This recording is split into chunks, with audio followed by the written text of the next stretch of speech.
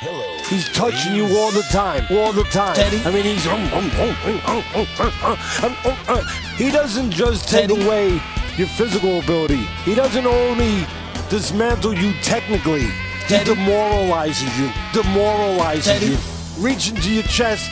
It's little bites, little bites all night long until there's Teddy. nothing left. And that's exactly what you get when you watch a Lomachenko fight. Back by popular demand, I think. I don't really listen to feedback that much. We have Fred joining us again, and this time I've told him he can't really talk about Mayweather McGregor the entire time.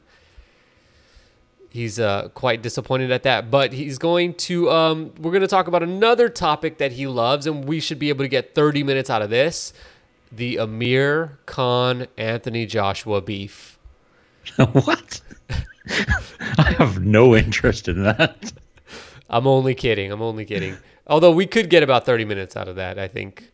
Well, it is interesting. I mean, on the level just that thinking about, can Amir Khan go a few rounds with AJ? Like, I mean, we know AJ is going to gas out. I mean, I did see a really good comment about AJ saying like he couldn't really do much okay, maybe we shouldn't get into this. Yeah, that's just ridiculous. I think it's interesting from the fact that Amir Khan's obviously gone completely crazy. Now, we actually had a little debate before the podcast started. I thought that we should have led with the Molinagi McGregor sparring session stories. And you said, maybe not a good idea. People really don't want to hear that for an hour. And you might be right. So we're going to lead off with a known and proven draw. Okay, not really. We're going to talk about Vasily Lomachenko versus Miguel Mariaga, who fought this weekend. And look, I don't think there's much to talk about. We saw one of the best fighters in his division fight a guy who just lost against one of the weaker title holders that's now being revealed. Oscar Valdez has not lived up to expectations. He beat Mariaga. Mariaga then moves up in weight to fight the champion and the considered number one 130-pound fighter in the world, and was awful in that fight. Yeah, and I think when people were trying to criticize Lomachenko, I don't know, they might should have been watching a bit closer, because Lomachenko was pretty much trying to fight as dumb as he possibly could. Like if you watch his footwork, sometimes he was pivoting on his heels. But I think he always does that. Yeah, I know, but I think the bigger point on Lomachenko, because I know you like to sort of criticize him a lot, I don't think he's happy with what Top Rank's feeding him. And I think people really forget that in boxing, the promoters and the boxers aren't always on the same page.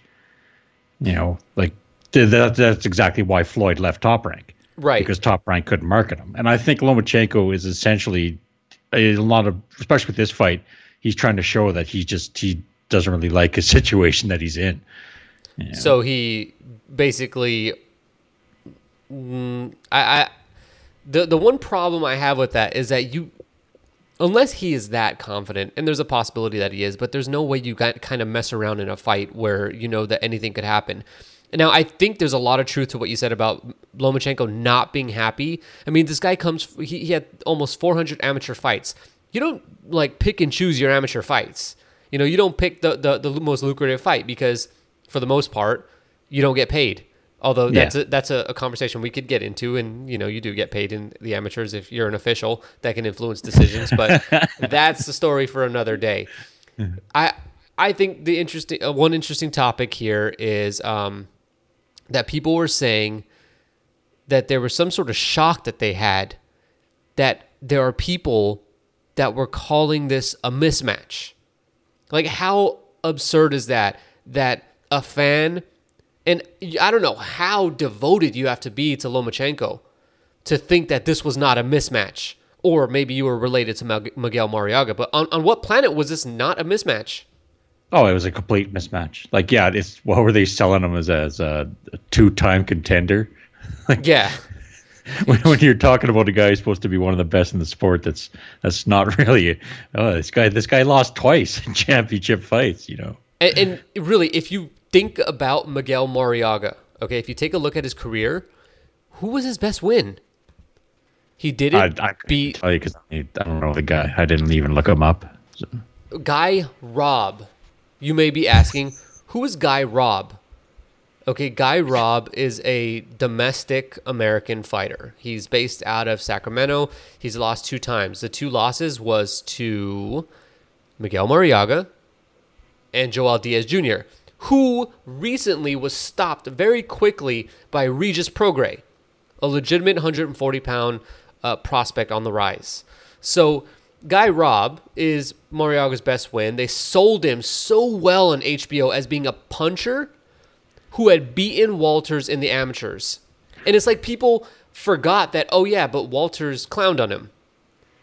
Won every single round. And Walters lost every single moment of the fight against Lomachenko. Now, we could get into Walters really doesn't care about boxing anymore, but another subject for another day. So then Mariaga goes and loses to Valdez, and Valdez, as we've established, is not as good as maybe he was hoped to be. I mean, at one point, Oscar Valdez was probably the number 1 prospect in boxing. And then he goes and fights Lomachenko, who's a division higher, and he gets schooled. I don't understand anybody who thinks that this was not a mismatch. Now, another subject, the ratings. It averaged 728,000 viewers throughout the broadcast, and that's, both cards.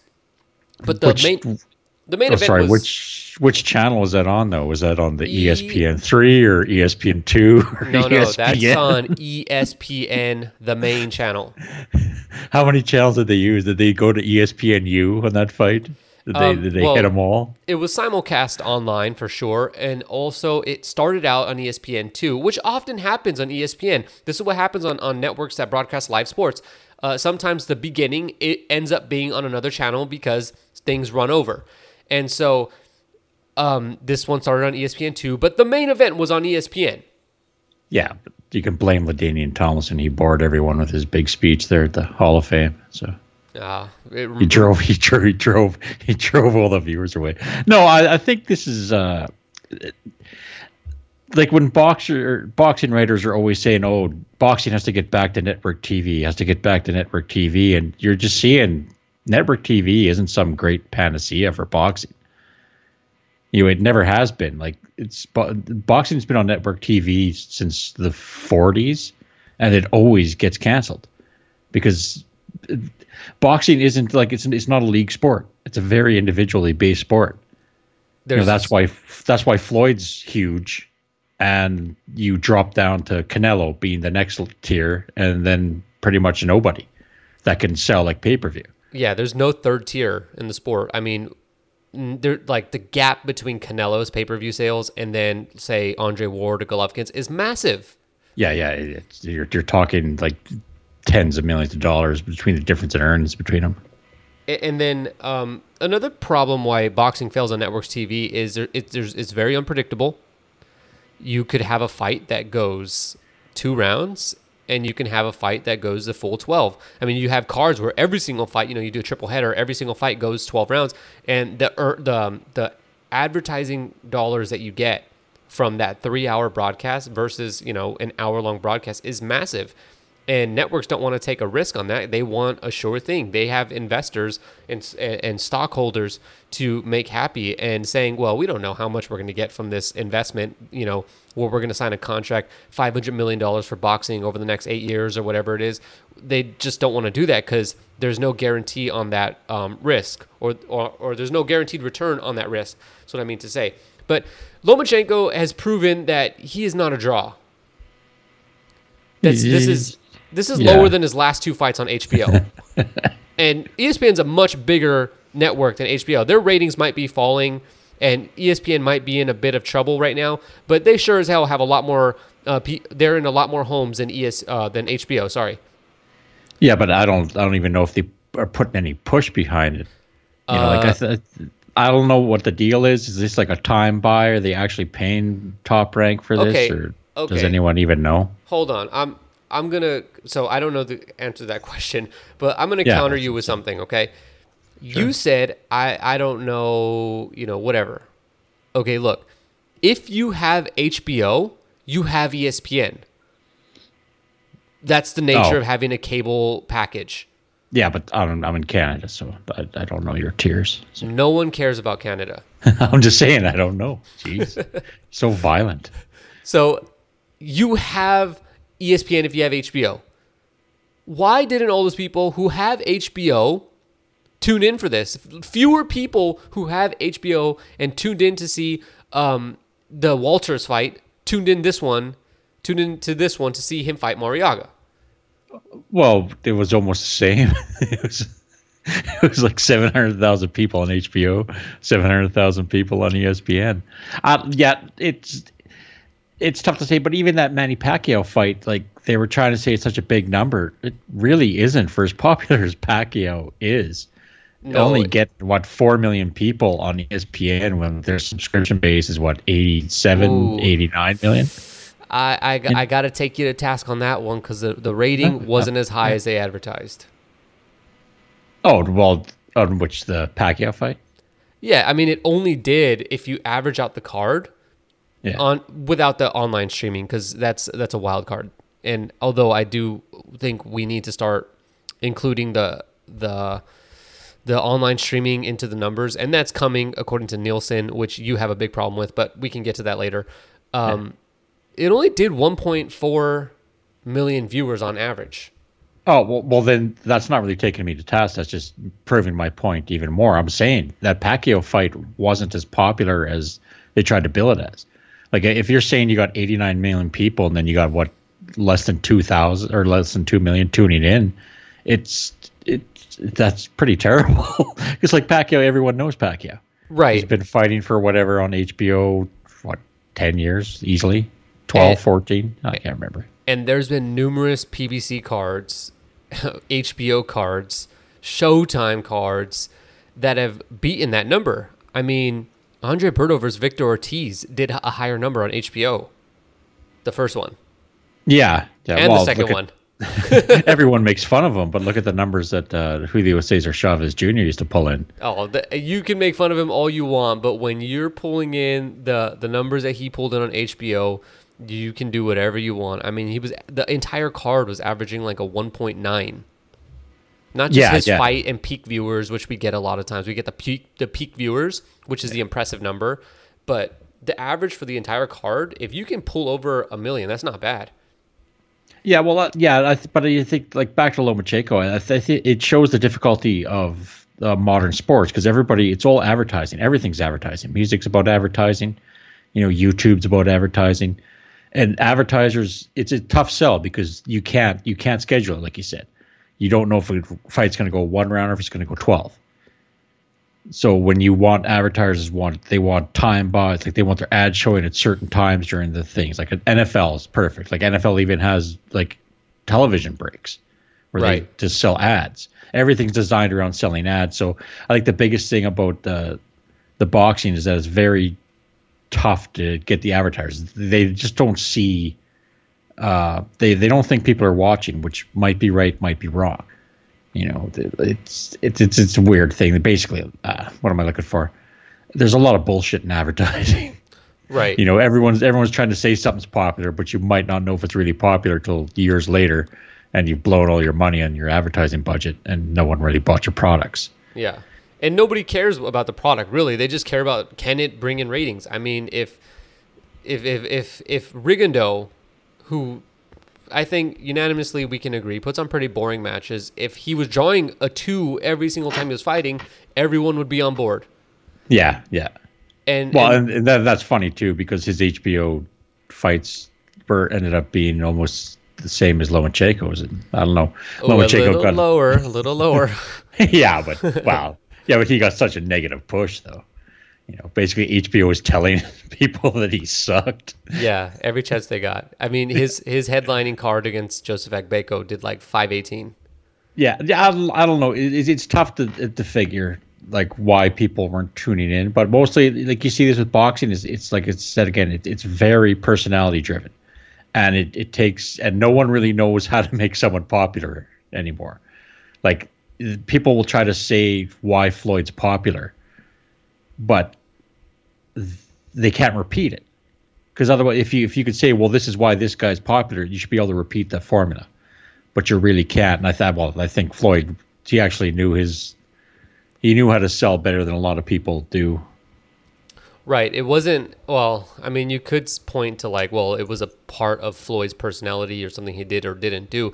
But I think a lot of it also has to do with the decisions he made, which were definitely, the result was impacted by aspects of his personality or whatever, but it was the right decisions at the right times.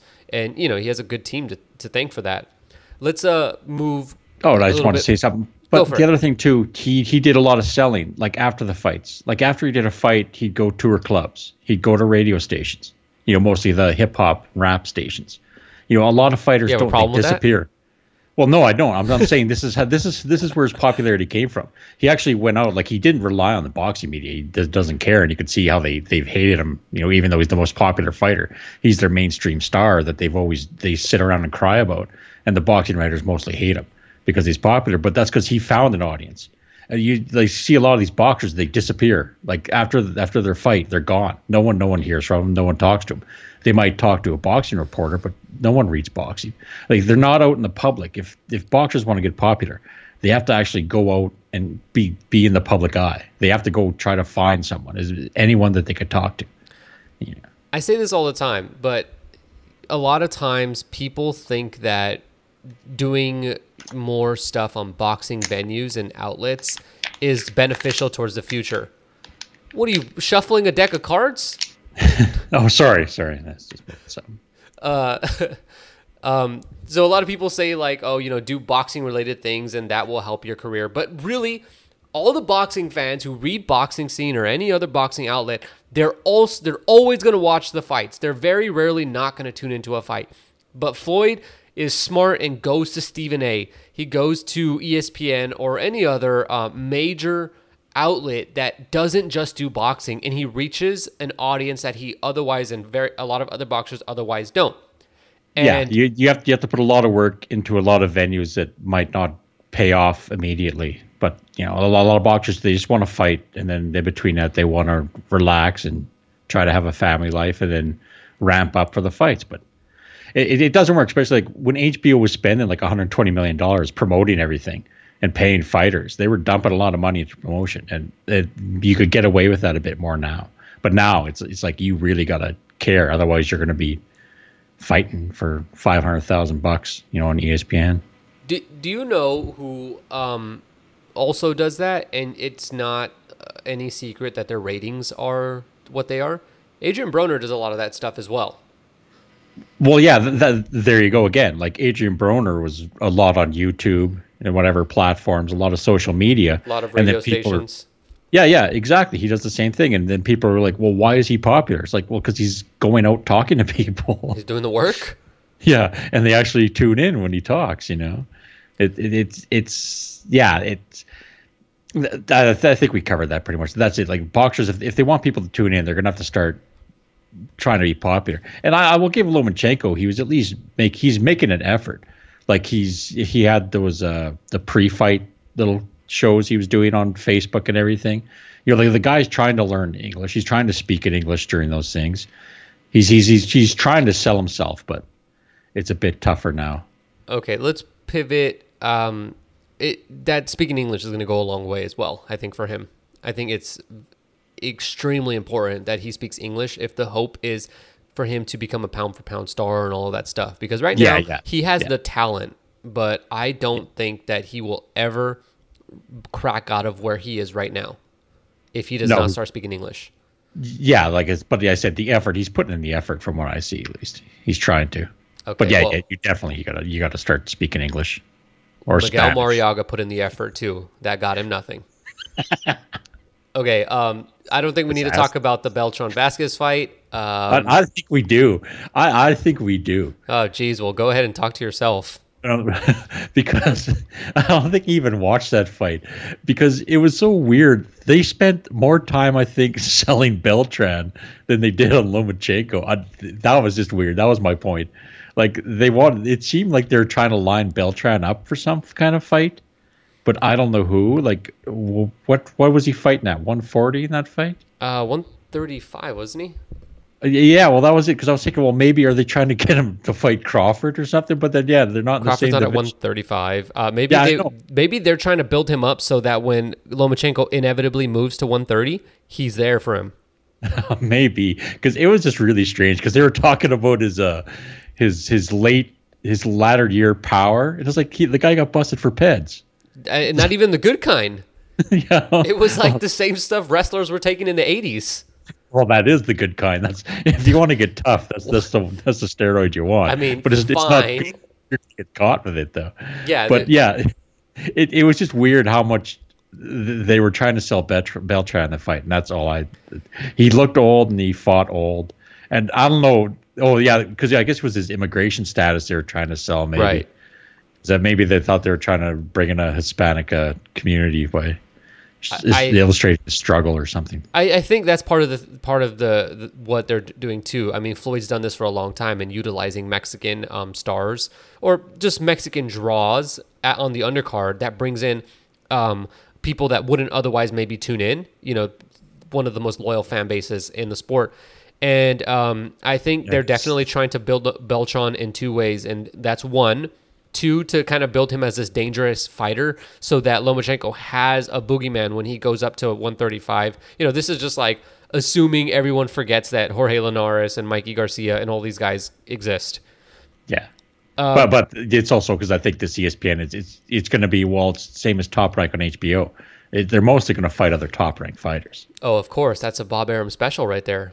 Let's just look at Beltran's last several opponents. Brian Vasquez, Jonathan Maiciello, Mason Menard, Miguel Mendoza, Ivan Nahara, coming off two straight Nevada losses. State drug testing policy. Takahiro Ao. Okay, and then he fought Terrence Crawford. All right, well, let's move on. Why do you think HBO continues to foster, or how do you think that this comes about, that HBO continues to have these fighters that just divisively split the boxing community? And it's like when it comes to Lomachenko, you can't really have a conversation with him without people getting defensive or without people like just completely turning on him and always talking about the other biggest stars around his division and how Lomachenko would beat them. Like, how is this happening? How does HBO consistently do this? And I say HBO because Lomachenko was built on HBO. That was his first fight on ESPN. The ESPN experiment, it has not fully been realized, so we're just going to give them, just exempt them from this conversation. But like HBO is basically who did it. What do you think about that? I don't know. I love boxing's. It's gotten really like arguments in boxing have always existed, but it's gotten really divisive. You know, like this. People can't praise Lomachenko without thinking, "Oh, we got to criticize him for this. We got to criticize that." Like, especially you get the Rigondeaux fans that want to pretend that Rigondeaux would actually fight him. But it's I don't know. It's always a fighter against fighter in some really weird, angry way. And I don't know. Maybe HBO tried to do that as they cut their budget, and guys didn't want to fight. They started getting angrier that fighters wouldn't fight on the Jeep or something. I don't know. It's a really weird situation, especially you got with HBO. Sort of, they look like they're leaving boxing. And they could talk about the merger all they want, but how is every other show getting funded? What is the merger you're talking about? AT&T's buying Time Warner, and it's under review process because it's such a huge deal. So the government's actually pretending that they might do something about it, but they probably won't. But it's taken a long time to get approval, and everyone's saying, "Oh, that's why HBO Boxing they're not spending money because of this merger," but they could dump $150 million on that Vinyl show or give $30 million to Bill Simmons. You 40. know, so it was 40. Yeah. Oh, is it 40 million? 40 but there you go. Yeah, and they're saying, "Oh, boxing. Oh no, it's because of the merger." Well, you know what they should say is that we're building our new headquarters in Culver City, California. Real estate is expensive there. It's going to be very nice, so we have to cut back some money, and boxing is where it's going to come out of because we can't have Vasily Lomachenko doing 700,000 viewers. Oh, was that not funny? No, I'm not too sure what to say on the whole subject. yeah, boxing. You need people. It comes back to that advertising thing. You need a lot of money to start creating more and more fighters. But now it seems like everyone has this perception that there's only a handful of fighters. And if you look at the welterweight division, there are 1,400, 1,500 fighters in the world. Like certainly there has to be more than 10 guys that can fight each other and put up a decent fight, but they just don't get there. Well, Top Rank often kind of runs like they're the UFC in that we see them trying to fight, like Arum tries to put his guys against his guys, keeping it all in-house, and you get more money that way. I mean, if you were running a business, you'd do the same thing. Yeah. Moving on, though, because now that we've brought up Bob Arum, this is a perfect time to ask you how delusional Bob Arum is that he says that Mikey Garcia is not a draw and that he can make more money at the gate doing Lomachenko versus Salido too. Well, Bob can make more money because both those guys will be fighting for him. Mikey won't be. He doesn't have Mikey under contract anymore. So that's actually two separate arguments that he's making, and he just kind of slyly makes them one so that you can associate them with the other, meaning that if you take on the assumption that Lomachenko versus Salido 2 does make more money for him at the gate, which it seems like that is very much going to be true, then Mikey Garcia must not be the draw, but they're actually not connected because Mikey Garcia and Lomachenko at the gate on the whole before it split up would make far more than Lomachenko Salido 2. Yeah, but that's why Bob Arum's been in business for 50 years. He's about making his bullshit sound legitimate. He always does those little games. He's a promoter. That's his job. His job is to try to sort of create the situation, to fabricate reality, to serve himself better. I think, that it's Showtime show with Broner, there's a question, was it Mikey or was it Broner that was bringing in a lot of the viewers? And we know Broner's popular. I'm not too sure how popular Mikey is, although he's going to have, of course, the Mexican fans. Well, Broner on his own did 779,000 viewers when he fought Adrian Granados on Showtime.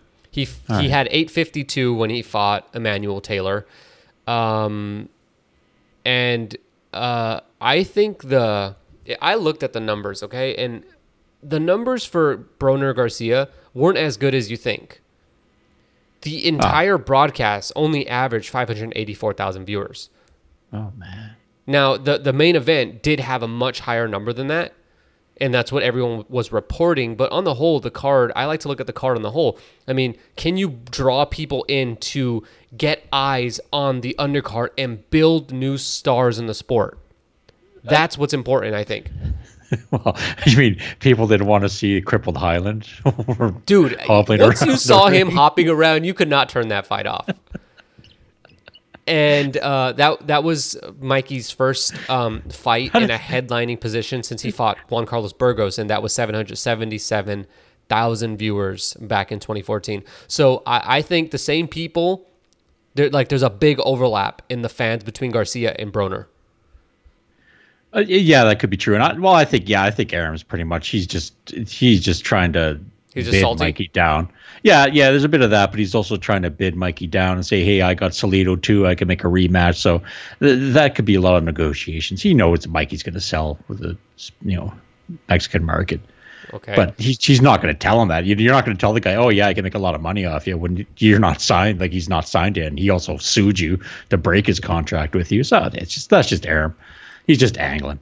Yeah. So, and I think that's fair. That's just an angle of him or Arum trying to negotiate the next fight, maybe even to get Salido's number even lower.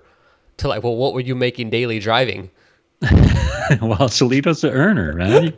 Don't knock his driving. He works. That's why he won't end up broke. And what was he, building apartments or something? I can't even remember what it was. He owns an apartment block or he manages one or something. Yeah, he works all the time. He's actually smart. It's funny. It sounds funny that a championship fighter, would have all these side jobs, but that's how you avoid being broke. The best, the best and the smartest. I mean, Salido's got his driving and his apartments or whatever, and Floyd's got. And it gives him something for when he actually gets out of boxing, because most of these guys, like especially at these high level boxers, and like this will tie into like Lomachenko. Why Lomachenko take this fight? Because this is their job. You know, like when you fight it, when you're at the level of Lomachenko, you're not going to have a day job. So the only way you make money is through boxing, and sometimes you got to take whatever the promoter offers you. You know, just to pay the bills. So, but Salido, and also like, see, that's what these guys, they end up being 35 years old. They devoted their entire life to boxing. Well, try to start a career now. You know, like a lot of I think people have a bad idea. They think everyone's rich. They get out of the sport rich, you know, and then if they lose all their money, well, they're stupid. But it's a lot of these, they got to live in the meantime, you know. It's like the money comes in, but it's also going out. You know, you got to pay taxes, you got to pay your trainers, you got to pay your camps, you got to pay, you know, just living. So Salido, entourage, if you're Manny Pacquiao, all 200 of them. Yeah. MGM didn't want to pay anymore, so he's not fighting there. But yeah, so Salido, I don't know. It's funny, but the guy he's ready for when box is over. But yeah, that's another sidetrack. But yeah, Aaron pretty much is. It looks like he's just trying to play Garcia and Salido against each other, saying, "Hey guys, don't ask for too much money because I got a second option here." Well, what if the joke's on him and they do Garcia Salido too? Well, then he's out. Then he'll make a Lomachenko versus whatever 3-time title contender that lost they can find. Brian Vasquez. He's a 1-time title contender, I think. There you go. Fought, God, I can't even remember. But I know he's fought for a title. I think he fought Uchiyama, actually, or Miura or somebody like that. Anyway, moving on.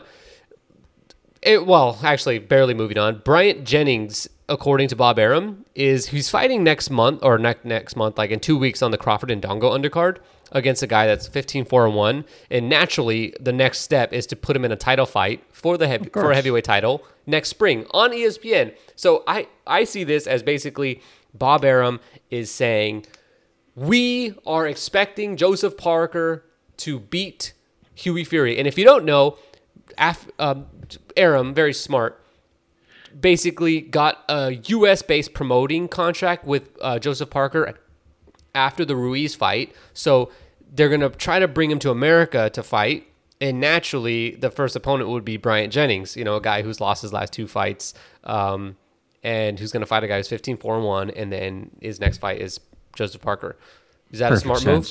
Oh, well, it makes perfect sense. On some level, I don't know. Yeah, I think that's one of those things.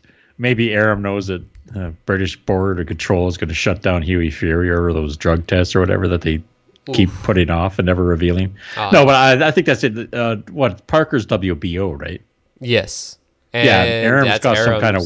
Yeah, Arum's got... That's his new favorite ever since whenever Manny had that title. So, yeah, that's... Ever since the FBI investigated Brian Jennings... Him. What's that? Sorry? Ever since the FBI investigated him for fixing fights? Yeah, ever since he lost his license for paying off the IVF there. Yeah, I think an ESPN knows Jennings because Klitschko fought Jennings, I think, on ESPN. Wasn't that the fight they showed? No, that was on HBO. Was it? Yeah. Oh, okay. Who did Klitschko fight on ESPN? Leopai? Oh, Jesus. I can't even remember. These guys are so bad. I don't know. Yeah, but that's pretty much it. Maybe he's trying to sell him as a name. But yeah, I think he got it right. He's pretty much just trying to line up Joseph Parker because he's got the promotional deal. And heavyweights do a bit better for viewership. So who knows? Like I said, boxing's gotten so weird, like with HBO pretty much vanishing from the map that no one knows what's going on. Everyone's scrambling. Let's move on to Clarissa Shields, who fought Nikki Adler and won 2 world titles this past weekend. And we don't do much women's boxing discussion on the podcast. But I got to tell you, Jim, Shields is next level. Like, there is a huge difference between Clarissa Shields and every other woman boxer I have seen. She's just next level. That's the problem. It's going to be Clarissa Shields just beating up on people. I don't think there's any competition in that division for her. I mean, is there any competition in the entire sport for her? No. Do you think that she can do for women's boxing what Ronda Rousey did for the UFC? No. Without getting knocked out because she was trying to fight standing up where she couldn't. 20 minutes of fight time in her career. Someone beat her up. No, because I think even Rousey people have really misread that situation. Like she wasn't really that popular until the last year before Home knocked her out, and the UFC poured a lot of money into her. Like you're talking millions upon millions of dollars in promoting her and sending her around. Again, just like, they sent Rousey around to all these different shows that normally wouldn't be talking to boxers or any MMA fighters, I mean. And Rousey, it's I don't know.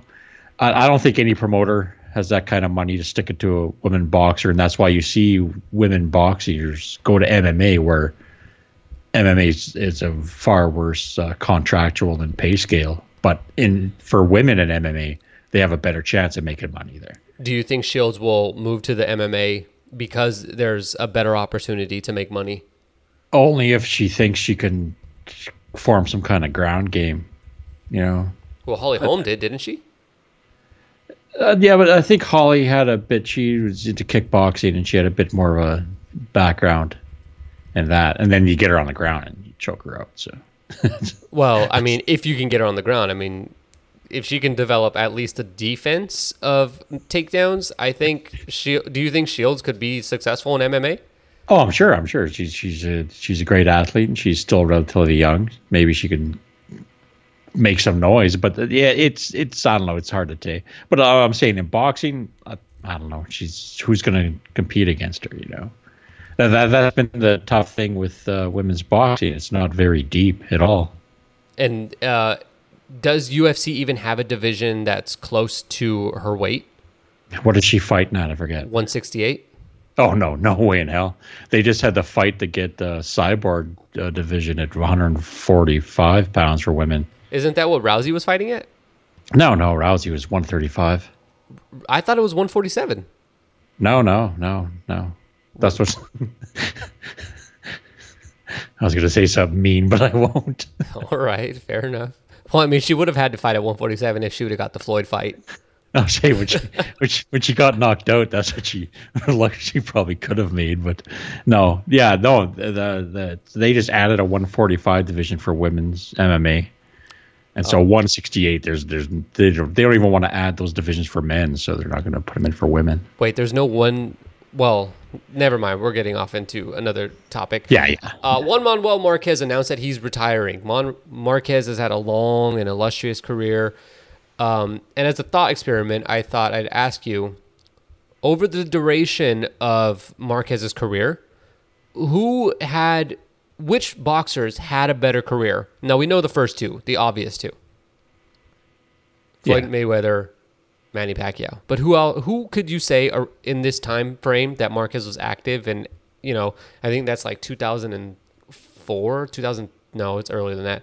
Like early 2000s to now, who's had a better career than him? Yeah, when did he start? Because he was old by the time everyone started to realize who he was. When he started to get popular, he was already into his 30s. I mean, but when did he get popular? His first Manny Pacquiao fight? That was 2004. No, I think maybe the Floyd fight is when people really started to pay attention to him. Because he was always like the fourth man out, because it's 2009. Barrera. Yeah, and Barrera Morales didn't want anything to really do with him when he was younger. I don't know, but your main question, I think, no, Marquez, I don't think anyone competes with him. It's a very long career. It's very good. What about Cotto? Cotto was never as good as Marquez. Not was he as good as Marquez, but was he ever, or his career success, could it be compared? No. Because Marquez didn't fight for a bunch of empty titles, Marquez actually took on guys who were holding the titles and not the vacant championships like Cotto would love to do. So you're going to put Cotto was more popular, but on some level, because Cotto could headline his own fights and did. I don't know. That's a tough question. I don't think Cotto's had a good career as Marquez. No, I think Marquez had a pretty great, stellar career, except for those weird losses like to Chris John. Yeah, to Chris John. And Freddie Norwood? Yeah, exactly. And Manny Pacquiao? Well, losing to Pacquiao, that's no big shame. Okay. He did win the one that counted.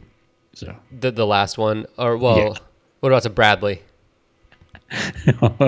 He almost won that Bradley fight. He was coming back. I mean, if he wins one more round or so, that's a completely different fight. Yeah, he started to seem to wake up too late. But yeah, but he was like what 40 during that fight. It was close. It was close to that. Yeah, he was 40. He was only 10 years older than Bradley. Yeah, he's old as hell. That was the thing. Like I said, well, Marquez. By the time everyone started paying attention to him, they act like he was some 28-year-old kid, and he was like 34, 35 already. Yeah, when he fought Floyd, he was 36. Yeah, well, there you go. Yeah, he's old. That's why this retirement is like, well, he's pretty much been retired for the last 2 years. Yeah, he was retired after he fought Alvarado. It was very clear that he was not coming back. When he didn't sign a fight within a few months, I was like, oh, okay, Marquez is done. Dude is like 39 years old or 40. Well, I mean, now he's like 44 years old. There was no chance that he was coming back. Yeah, he's going to fight Cotto at 44? Come on. Yeah, who's been active in fighting like 20 pounds higher than what is considered Marquez's natural weight class now? Yeah. Okay. No, I think Marquez, it really has a great career. He's just, and when he was younger, I think he got unfairly overshadowed by Morales and Barrera because that was HBO's, big promotion, that trilogy. And I think Marquez is probably the better fighter. And then later on, he's competing with Floyd and Manny, as far as popularity. But otherwise, I think he had a great career. You can't argue with that, even with the goofy losses that he had, And all the knockdowns? Yeah, well, yeah. But that's, he took a lot of knockdowns. Not everyone's Floyd, Some guys get dropped a lot. Well, he did. Golovkin doesn't get dropped. Yeah, well, that's because he's fighting Matthew Macklin. Okay, Tim Bradley also retired, and he says he retired because Manny Pacquiao got beat up, and he saw it. What are the real reasons you think that Tim Bradley retired? Well, I think that could be it. Tim seems like a relatively smart guy. I think one, because he made a lot of money because of that deal, because he had Top Rank, they cornered him. Yeah, the one guy who played Top Rank. Yeah, because you remember back then everyone thought Tim should leave and he should take a Mayweather fight, which kind of made sense for one fight. But then afterwards, well, what has he got? Keith Thurman. Yeah, he's just going to get beat up because Tim wasn't a welterweight. He had maybe 2 fights against real welterweights, and that Chavez took him to that draw because he just muscled them around the ring. Yeah, and blowed him in head. But most of Tim Bradley's fights were against just other light welterweights that stepped up. Yeah, that's absolutely true. So it could be because the Pacquiao got beat up. I think it's also because he made a lot of money, and he just if he retires now, his only losses are to Pacquiao. I mean, that's actually a really good point you brought up. Has Tim Bradley ever fought a natural welterweight? Like I said, I think that Chavez, and I think there was one more, that someone who might even come down from light middleweight, but I can't remember. But yeah, he's only had, everyone else is just all. No, the answer is no. The answer is no. Yeah, Pacquiao, but I said you know these guys' careers a bit better than me. I got to look them up and remember. Pacquiao, Rios, Vargas, Marquez, and Provodnikov. Provodnikov was coming from 140 and went back down to 140 after that. Pacquiao was always a very small welterweight. Marquez was not a welterweight. Jesse Vargas was for the most part a 140-pound fighter. Yeah. And then Brandon Rios is a 130-pound fighter trapped in a 200-pounder's body. Yeah. Or no, that's actually I meant to say that the other way around. He fights like a 130-pounder, and he weighs about light heavyweight. Yeah, well, what's Brother Bradley's options? He's with Top Rank, so what is he going to fight Crawford? He's going to get destroyed. Yeah, that's actually very accurate, and that was a path. Like, why not go fight Crawford? Because he doesn't want to get beat up. Because he already look what Provodnikov did to him. Sure, Provodnikov's a great fighter, but Tim Bradley never should have took that much punishment from a guy like Provodnikov. Is he going to go against Terrence Crawford, who weighs 154 pounds when he steps in or higher? Well, Bradley weighs the same. Yeah, he weighs the same, but he doesn't fight the same. Well, that's because Crawford's better. Yeah, he's better, and he's going to just beat the living shit out of him. He's got the money. He made a decent career. Like he excelled probably more than anyone really thought he would have. With most of the subjects that we've been talking about, you would think that this podcast was being recorded in 2011. Let's move on to Manny Pacquiao. You said we're going back in time, so Oh, Manny Pacquiao is now the subject. He's executing his rematch clause for Jeff Horn fight. What happened to Pacquiao's expiring Top Rank deal that was supposed to be done last year at the end of 2016? What happened? Was there an announcement of an extension that I did not know about? I'd never believe anyone. That came from Pacquiao's camp. One of his 8,000th hanger-on said the Top Rank deal was expiring. God, he's never going to leave Top Rank. Because here's the thing, too. People always criticize Manny. Where is he going to go? He doesn't without getting beat up, you mean? Well, no, I mean, like, without Top Rank. Like, you look at Floyd. Okay, Floyd had the structure. When he got with James Prince pretty much got rich and Floyd didn't. Like, James Prince came out on the top end of that deal. So Floyd had to build a team. He had to go get hooked up with Al Heyman. He had to, he's got Kelly Swanson for PR. People goof on him, but when he says he had to build a team, he's serious. And if Manny Pacquiao, if he didn't have Top Rank, he'd just have all those hanger-ons running his career. Those yes men like Michael Collins. Yeah. And it's like, so his career would have been a disaster without Top Rank. He's like, Manny doesn't have the patience. He doesn't have the focus. He just wants to, I don't know, go bang Filipino pop stars and fight. He doesn't want to run his career really. So the Top Rank so he's never going to leave Top Rank. And people said, "Oh, the deal's expired," and they had that. That's just that stupid online drama that everyone wants to get involved with. Of course. So he's back for the rematch clause. Well, maybe they had a rematch clause for his contract. Who knows? But that's it. Yeah, of course. We're rematching, and it's Top Rank. And there's no way Jeff Horn's going to turn it down. Yeah, of course, because he's going to show everyone. He's going to knock Pacquiao at this time. He's going to get stung. You really think that there's a way that Manny Pacquiao loses this rematch? No, I don't know. Who knows? That's the thing with Manny. Who knows where his brain's at? Scrambled a little bit. This is the one thing about this fight. Everyone's arguing about the fight cards. How is Manny letting himself get pushed around by Jeff Horn? He's 150 pounds soaking wet on fight night. Yeah, but Floyd gave up 15 to 20 pounds against guys, and he's pushing them at the corners. Like this idea that Manny, if you're saying Manny, and of course Manny's one of the best fighters, even maybe of all time. It doesn't matter how. Well, you didn't like that qualifier? Go on. I'm not even going to say anything. But I'm saying you can't sit there and complain that it's Jeff Horn of all people. Who like, sure, I give all the respect in the world to Jeff Horn because he is a fighter and everything, but you can't sit there and complain that, he was fighting dirty. It's like, you're Manny Pacquiao. No one should be pushing you around in the ring, and that's all Horn was doing. Horn was just mugging him, and that's it. Like a professional boxer should, if that much experience, no one should be mugging you. Unless it's over.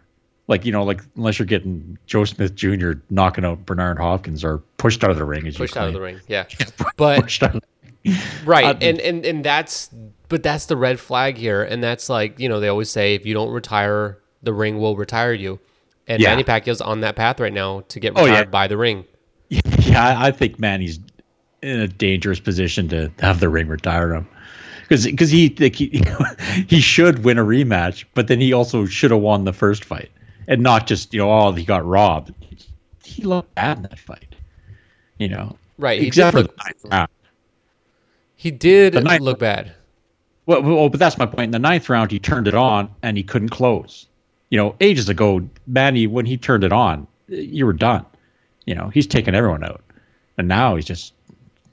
Jeff Horn weathered it. And he won his rightful decision. Oh, God. Let's move on. We just want to go over a bunch of topics pretty quickly. So just like a couple sentence answers to these questions. David Benavidez versus Ronald Gavril is now being posed as an option for the WBC super middleweight title. Why not? What do you know about this fight? What do you think about this fight? I think all I know is Gavril or Gavril, is he with Mayweather? He is. Yeah, because I was saying, people were goofing on when Floyd was starting this thing up, but he's able to get his fighters in championship fights at least. Yeah, well, that's all you need a promoter to do. As for how competitive or whatever, this fight is supposed to be airing on Bounce TV Friday, September 8th here in LA. I'll have to hit this up because you better go. I've seen Benavidez fight before. He's the real deal. Yeah, that's what people think. I really haven't seen a lot of Benavidez, but everyone says he's the real deal. So he'll probably beat up Gavril. Gavril's already lost once to Elvin Ayala. Yeah, he's a good fighter. He's a tough fighter, but I don't think he's anything special. Zhu Shiming will not walk away from the sport. God, hasn't the sport walked away from Zhu Shiming? Oh, Jesus. Well, I think for now the China experiment has failed. What do you think?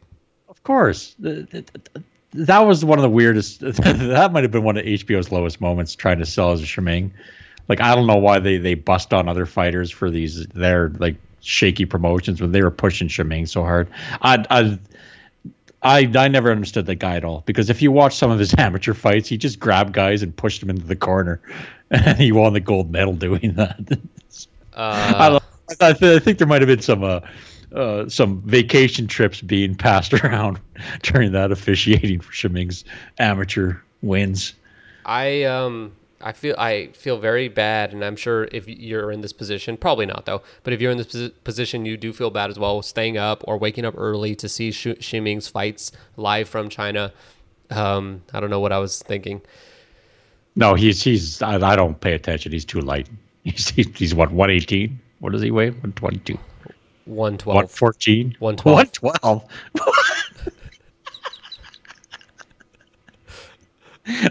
Oh, yeah, I definitely.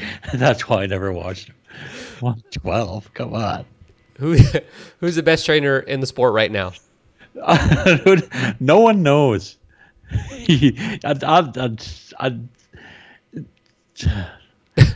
Did I break you? My personal opinion, I don't think there's been a great trainer, and there's a lot of fine trainers there, but I think probably Eddie Futch is the last guy I could say, hey, there's a great trainer, because Eddie Futch, such an old man.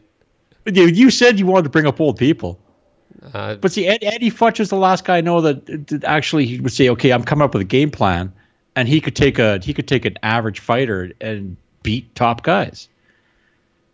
Like he actually had game plans. So now when they go trainer, it's no one really knows how much the trainer is involved and how much the fighter's involved. That's the thing about like you said, people like you take Freddie Roach, who wins the 80 Futch Award a lot, mostly because he can, if you want to interview Freddie Roach, he's always there.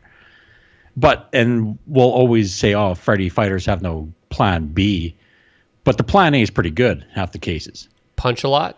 Throwing combination? Yeah, but you got to know how to do a proper offense. A lot of guys can't do that.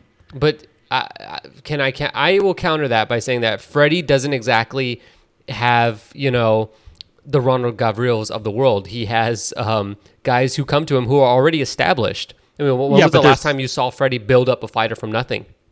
But there's a reason for that. Like Pacquiao came to Freddie. It's not that Freddie went looking for Pacquiao.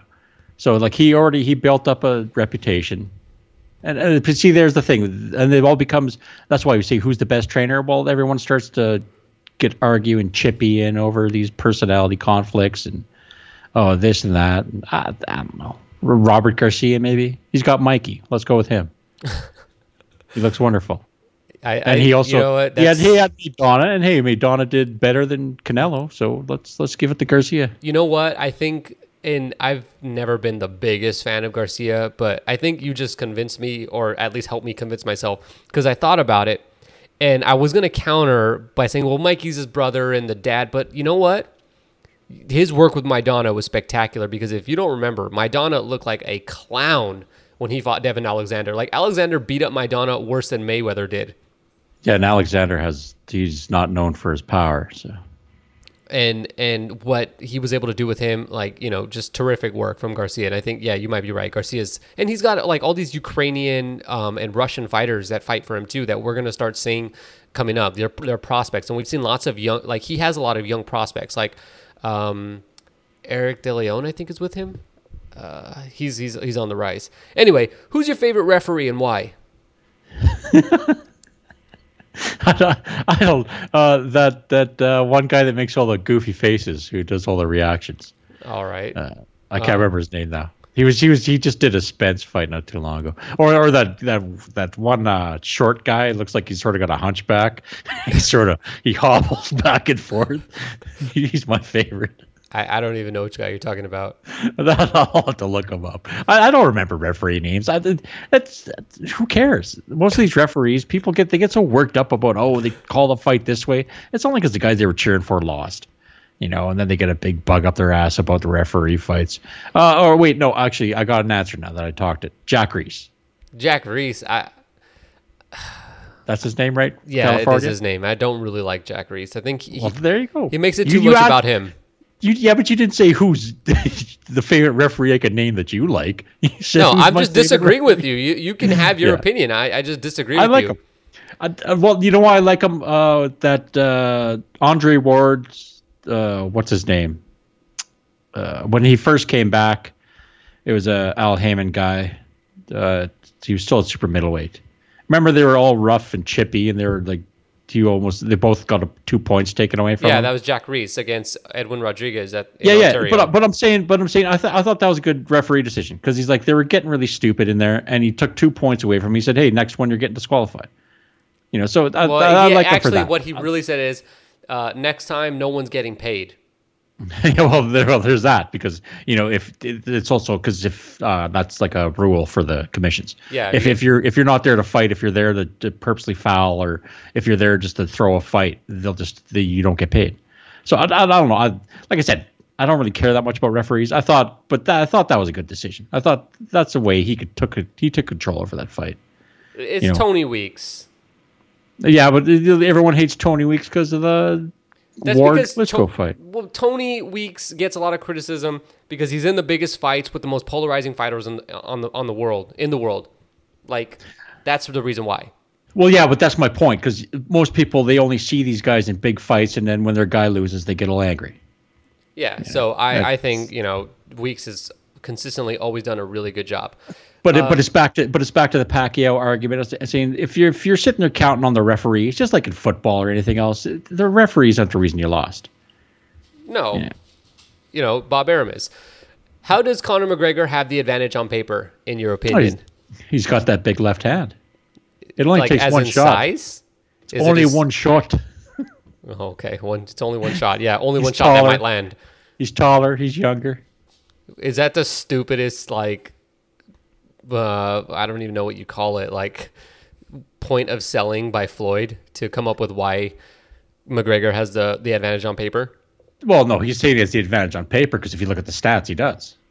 If you're looking at physical stats, McGregor's taller. He's going to be a lot heavier, and he's used to fighting. He's used to cutting big weight and fighting heavy. Like Canelo? How did that work? Well, yeah, but you want to talk about Canelo? Well, we will in a bit. No, but it's Floyd's selling a fight, but also Floyd's being truthful in some reason. Like, Floyd's the only guy who, as he got older, people thought he should be fighting better. Floyd's 40 years old. If you were to think, I guess maybe people are a lot younger. I can remember, when I was really young, when George Foreman came back, and he wasn't even 40, I think, and people were saying, well, how is this old man going to fight? And now you got, I think Bernard really pushed the limits on that. And you've had, of course, guys in the past, like Archie Moore and everything. Yeah, but guys who could fight at stage, but at 40 years old, and people are like, Floyd, he's just too good. He's been out 2 years, and the legs do go, like in a boxer. This is, I don't know. Yeah, half of it's Floyd's hype, but the other half is he is old. He's 40 years old. He's going to be 41, in January. Let's move on. I was going to ask how good is Orlando Salido, but we've already spent too much time talking about him today. I gave him 5 stars and I went to LA. Who is in a better place right now, Amir Khan or Kell Brook? Neither. I thought you'd think Kell Brook would walk away with that one right now, but then that story about him getting drunk on a budget airline comes up. I mean, but is that really bad? I mean, Kell's just enjoying himself. Yeah, well, the last time he enjoyed himself, he almost got his leg cut off. Well, no, we haven't confirmed that wasn't Amir Khan who did it. No, I'm saying last time Cal just went out for a couple of drinks, some guy hacked his leg. Yeah, well, I mean, he was in like some like known mob island something. I don't know. Yeah, no, I don't know. Amir Khan, he's spiraling. Well, this is the problem. This is why Brooke and Khan, they should have made that fight instead of seeing Brooke get beat up by Errol Spence again. He should have dropped the belt. They could have made a lot of money between those two. And now it's just like, I don't know. They're living in the British tabloid world. I think Brooke he has a better chance of coming back. Oh, really? From 2 broken orbital bones? Yeah, but he could still sell it that he got beat up by tougher guys. Like, what does Amir Khan got? Like, he got knocked out by Canelo. Yeah, I know, but that's what I'm saying. Like Amir Khan, like he's got no recovery. Like he's got knocked out by Canelo, but he got knocked out by Danny Garcia, and he got knocked out by who's I can't remember that guy's name now. Brendis, whatever. Brendis Prescott. Yeah. There you go. It's like Amir Khan. He's fighting with Anthony Joshua. Yeah, that's one he can't win. Like he's in some bizarre world. Like who knows what's going through his head. And yeah, this is a subject I really don't want to talk about. So we'll move on to if you could ask Terence Crawford one question, and you can this week with our AMA we'll be doing with him. But if you could ask Terence one question, what would it be? I don't know. I don't have a lot of questions for boxers. Yeah. I mean, Terence Crawford, you don't have one question for him? I don't know. I don't know. What am I going to ask him? A recommendation for an auto body shop, maybe? Yeah, well, that's what I'm saying. I was about to say, if he's got a good source to get burner phones or something. But, yeah, I don't know. What are you going to ask him? It's the same like when they were on ESPN and people are like, when they had Ndongo and Crawford together. Like, they're not big personalities. No. And you're sticking to guys that are obviously they're fighting each other, so they're not going to have any kind of there was tension between them. That's what I'm basically saying. There's tension between everybody and Crawford. Yeah, well, that's it. You met him, right? Yeah, I've met and talked to Crawford. I was like, Jesus, I need to get away from this guy. Yeah, he's got an air of menace about him because he's in the sport to beat guys up. He's not in the sport to make friends. Right. Well, he's actually not in the sport just to win or be good. He's literally in the sport to hurt people. Yeah. No, like I said, I don't really have questions for these guys. I sort of know about them. You know, I guess I can't make one up on short question. I don't know. How badly is he going to beat Ndongo? How badly is he going to beat Ndongo? I think it could be a good fight, but I don't know. Then Ndongo, like, he beat up Ricky Burns. Like, I'm not that impressed. Well, he knocked out Edward Troyanovsky. Yeah, exactly. Well, who was big up in that guy before that fight? Pablo Cesar Rene Cuenca. Yeah. The forums couldn't stop talking about Edward Troyanovsky before that fight. And then he also beat. Damn, I can't even figure out who it was. He's not good to whoever's gonna listen and get upset that I don't love Ndongo. I'm just saying, you know, I think Crawford will probably beat him up. I wholeheartedly agree. Let's move on. Now we can talk about Paulie Malignaggi and his whole sparring story with McGregor. So for those who don't know, could you break it down for us? Like, what the hell happened? Well, this is my take, of course, and since everyone has a take, you ask me. I think this whole thing was Conor goofing on Paulie. And there's one thing about McGregor is that he has a bit of that Floyd mentality that he can understand fighters and he can really understand egos. Like in MMA fighters, they all care about their camps. They're even more big into the respect and being humble than like boxing people want their boxers to be. It's hard to imagine. McGregor really goofs on them for that, and he throws them off because he doesn't pay him any respect. And I think, okay, this is my opinion. Because Paulie's career is pretty much it's over. He's retired, and Paulie's a great commentator. But I think people have let his commentary forget that he wasn't that good of a boxer. Like he's very fast, he's technical, but how can you be that fast and have no power? Because most boxers, like you look at Manny transitioned his speed into power, and that's what most boxers do. And Paulie, like, watch yourself there. Yeah, well, Paulie has fast hands, but yeah, because he's an arm puncher. Yeah, yeah, he could never throw from. I don't know what it was about Paulie that he couldn't generate power. But anyway, I think the point is McGregor knew his career is going, and Paulie's going into that. He wants to be the elder statesman of boxing. Like he wants to pontificate on the sport and teach the young guys this and that and that. And so when he was talking shit about McGregor, obviously McGregor saw that, and as they played it up in the All Access, he knew that. So McGregor just suckered him. He had him. He's like, "Oh, I'm going to be humble. I'm going to bring you to my camp. You know, you can teach me the ways of boxing, you know." And so they did that. They did the one sparring session, and then McGregor goofed on him through the social media for the second one. I think the whole thing was that he was setting Paulie up just to make fun of him. Why would he do that? Because Paulie talked shit about him. It's just, I don't think it's anything more than that. Like I said, it's probably not the thing you want to be focusing on when you're going to fight Mayweather, is to like spend your time worrying about Paulie Malignaggi. But yeah, I think that's all it was. It's that, you know, he likes goofing on guys.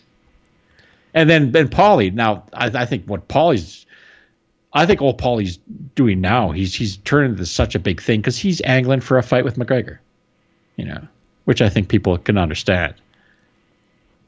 Because that's what he says. Once McGregor fights Mayweather, do you think he really wants to go back to the UFC where they're going to take 85% of the money? No. So Paulie thinks, oh, McGregor will want a boxing fight again. So why don't I try to blow this into something huge and it'll be a grudge match and he could beat me up and I'll get more money as a B-side than, you know, he made in his career. And Paulie made decent money in his career, but right. I mean, he was a okay draw. Yeah. I don't know. He seems to have done all right for himself. But that's it. Like a B-side in a McGregor fight, a boxing match, you're going to get $4 or $5 million at least. Right, and that's a pay-per-view fight. Yeah, exactly. And Zuffa Boxing can promote it. Yeah, Zuffa. Oh, God. The only reason I want this McGregor to be over, because I want to see if just McGregor sues everyone. Just to get out of his contract. Well, maybe they transfer it over to the Zuffa Boxing, but he's got his own little promotional company. If you haven't seen, but they never stop guys from launching lawsuits. You think that McGregor would prefer a fight with Paulie over a fight with Canelo? No, I'm just saying that's what Paulie's trying to get. You know, Paulie never. What was his biggest fight? Was probably getting beat up by Cotto, right? And that wasn't even Cotto. Wasn't, you know. He hurt Cotto at one point with an uppercut. Good for him. I mean, really. and what did Cotto do back to him? He beat him up. He broke his orbital bone too. Yeah, that's the third one this episode. Yeah, I think like you said, I think that's the whole thing, is that this is big drama. Like people have all these conspiracy theories, but I don't think it was anything more than that. He talked shit about McGregor. McGregor wanted to get him back and goof on him because McGregor knows. Oh, like in boxing forums, like, oh yeah, and I don't think it's that out of the realm of possibility that McGregor pushed Paulie around. Like he's huge. He's got like probably 20, 25 like physical pounds on Paulie. And if Paulie comes in as a sparring opponent, that's your job. Your job is to sit there and like, to let a guy sort of beat up on you. Yeah, you're supposed to give them work. You know, show them some things and let them get their or practice it, I guess. You're not there to be Lara and, you know, stay 10 feet away at all times. But so I think he worked him over. Now Paulie just, at first I think Paulie was, of course, because his pride was hurt, and he's probably pissed off. And he's an easy guy to piss off. You know, you follow him on Twitter for anything, you'll get pissed off about everything. You know, that's a guy who spent half his career talking about how corrupt boxing judges were, and he won almost all his fights by decision. So I don't know. Well, really, that's why I love Paulie. It's like boxing judges are corrupt, and he only knocked 7 guys out in 36 victories. So if they're corrupt for you, I guess. But yeah, I think it started off as Paulie.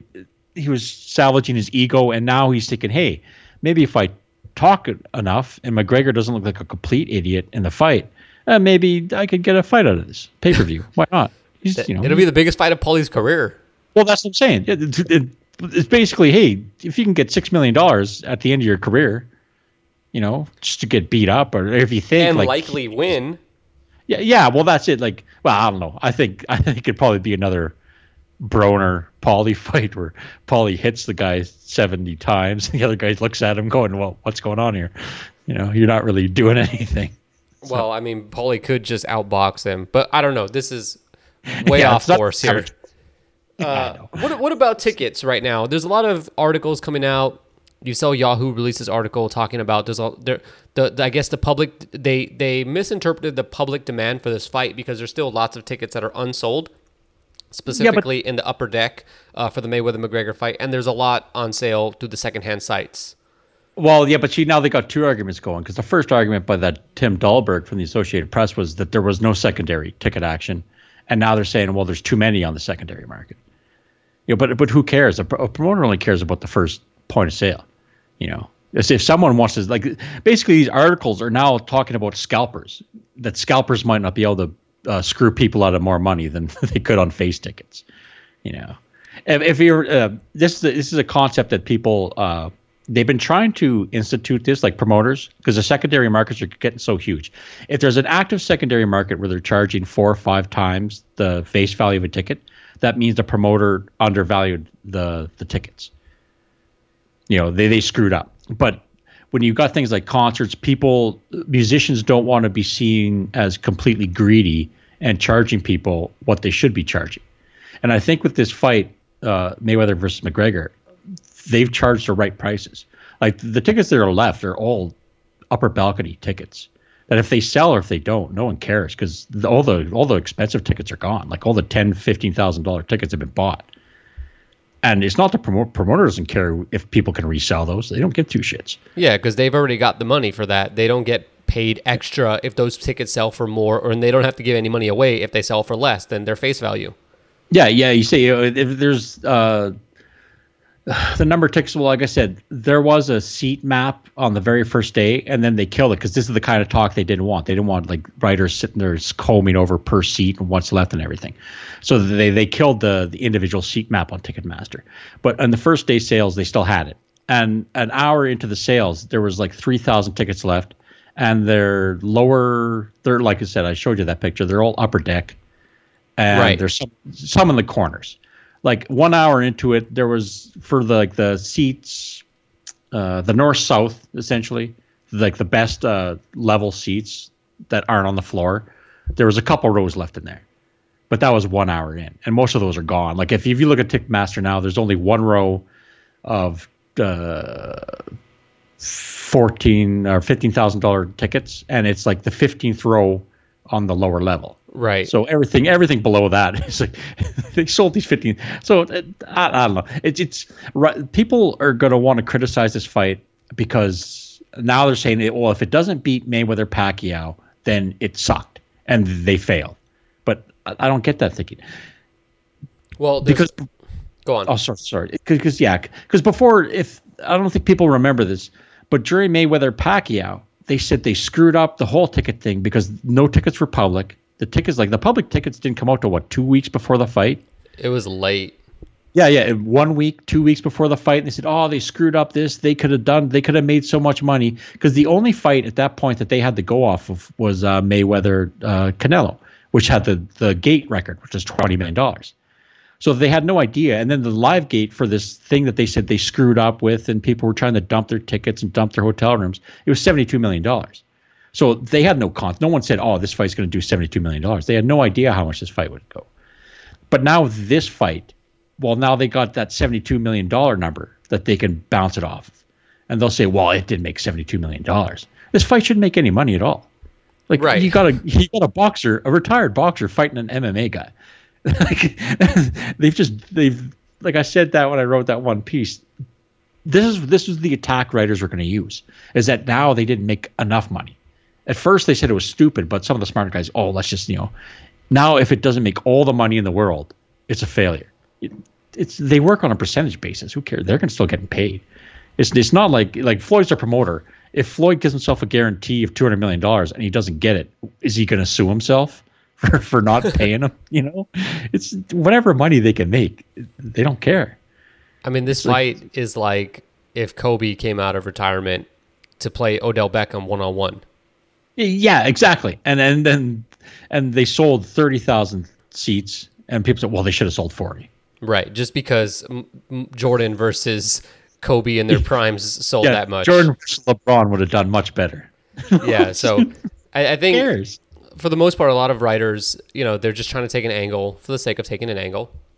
Yeah.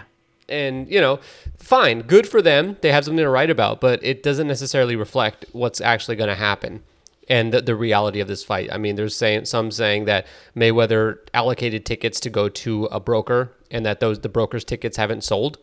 I don't think that's true. They make that up all this time. Dana White came out early and he said they weren't letting him do that this time because that's how the Mayweather-Pacquiao worked. Like they pretty much everything was sectioned off to brokers.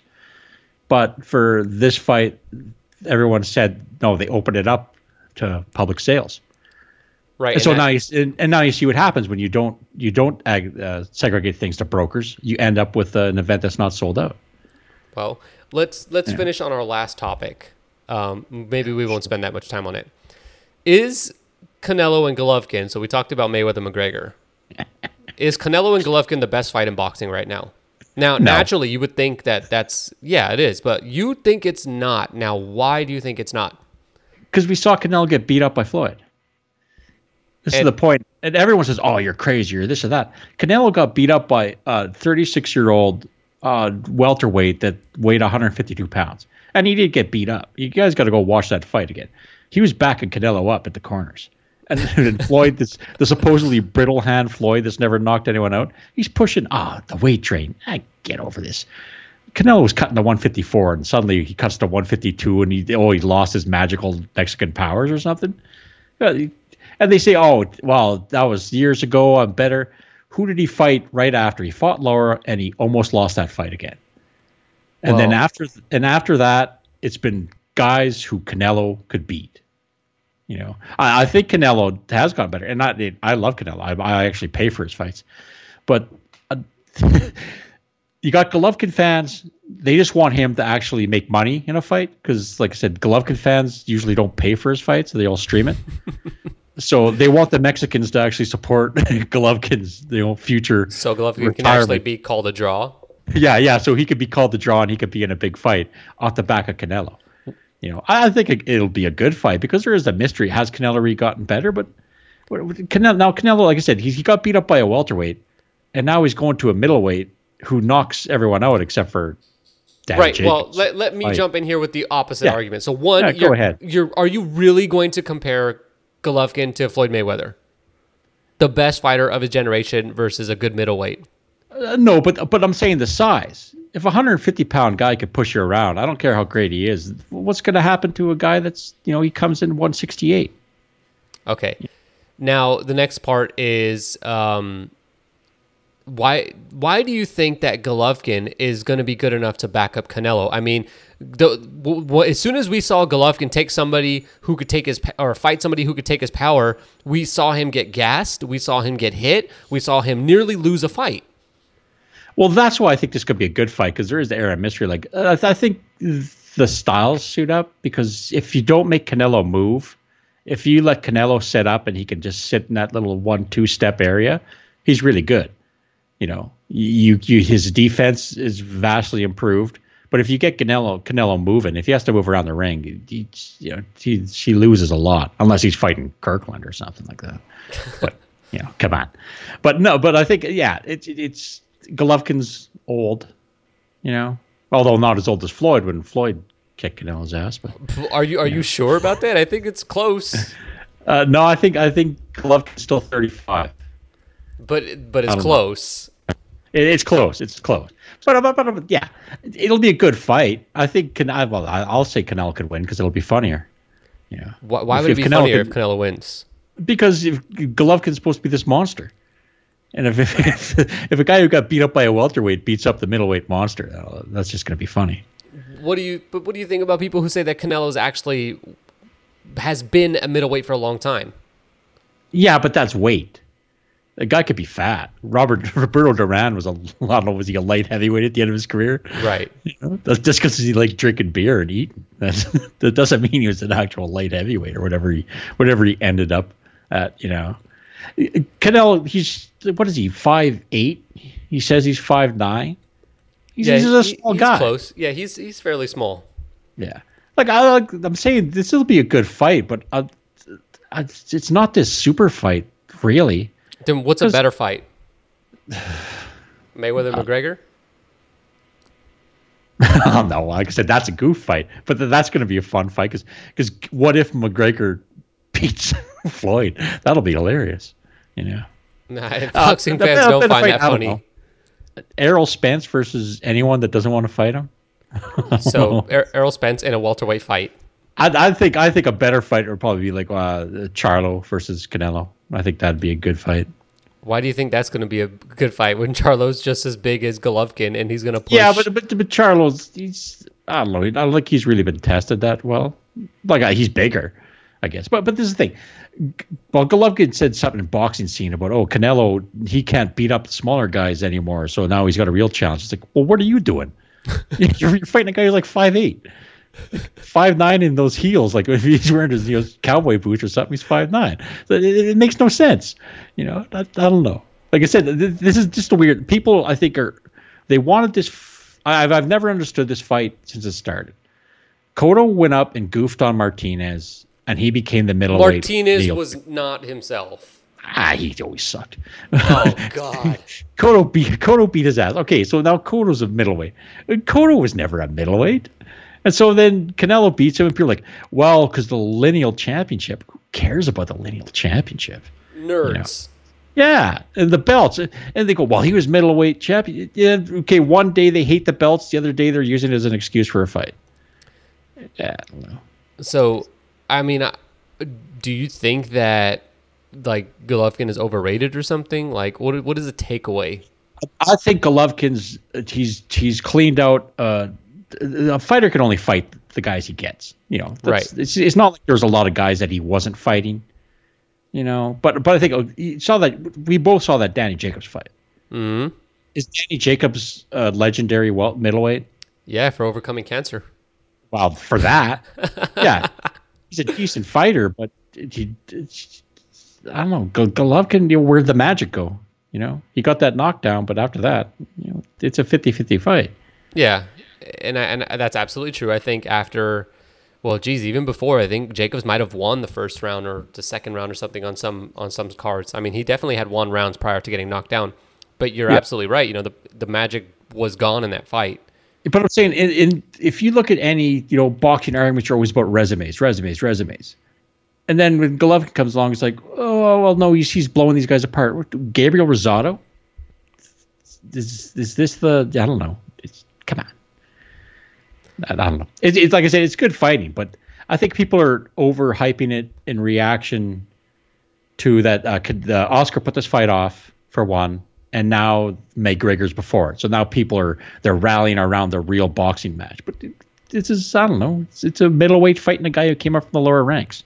Right. I mean, it's one of the arguments I've made for so long that Canelo's not a real middleweight. No, he's pushing it. It's just because he doesn't want to stay in shape. He's a tubby little bastard. I mean, seriously, if you ever see Canelo in person, you will realize, oh, he's kind of stubby. Yeah. He's a short dude. But this is what all legendary middleweights did. Monzon, Hagler, they all sat there and they waited. They waited for welterweights to come up, and then they could fight them. You know, everyone always talks about Hagler Hearns as the greatest fight of all time, and I'm not disparaging the fight at all. But I will say that that Hearns was a welterweight. Well, yeah, but Tommy Hearns got that back door because he was like, I don't know, 7 feet tall or 6'1" or whatever he was. Yeah, but dude was skinny as hell. Yeah, there was that. Yeah. That's like saying Jeffrey Matabula at 135 should get a pass because he wasn't previously a 118-pound fighter and he's 6 feet tall. But see, this is where boxing runs into how people have always sold the nostalgia. You know, like I said, you could do another podcast and all that about, you know, how much they overcharge people back in these supposed glory days when it was for the fans. You know, there are always money grabs. Hagler fought Duran. People were booing that fight because Hagler couldn't knock out Duran. And now it's sold as, oh, this is one of the greatest fights in boxing. Yeah, I don't know. Yeah, no, that wasn't a good fight. Hagler fought worse than Golovkin did against Jacobs. Yeah, Hagler couldn't knock out Duran. Duran's a midget. The guy was a lightweight. And he was giving him all he could handle. I don't know. All right, well, that'll be it for this week. We'll be back next week with some more controversial stuff, as we were this week on our topic about Clarissa Shields in the UFC. I say Billy Joe Saunders kills them all, too. Yeah. Yeah, well, that's the most controversial thing said so far, because Billy Joe Saunders is not a good fighter. He's all right. He's good at holding that belt hostage. That's what he's good at. Yeah, well, that's all you need to do at some points in boxing. So leave us a rating or review on iTunes. I haven't seen a new rating in a long time. That's too bad. We won't be giving away anything for free since you guys don't want to leave ratings or reviews. Give us a comment. Let us know if you've got questions. If you want to talk to our boy Fred privately, I'll give you all of his personal information. Yeah. Please keep sending me offers to fight. I love those. Say how you're going to kick my ass. Yeah. So I think everybody not everybody, but several of us who you know and can recognize from being on this podcast, we receive. I don't know that they're death threats, but they're certainly threats of harm, personal harm against us. I actually set up a fight against one listener in a park, and he didn't show up. This is a true story. Like, I have the screenshots. If you don't believe me, seriously, I can send you the screenshots. All right. So thanks for listening. We'll be back next week.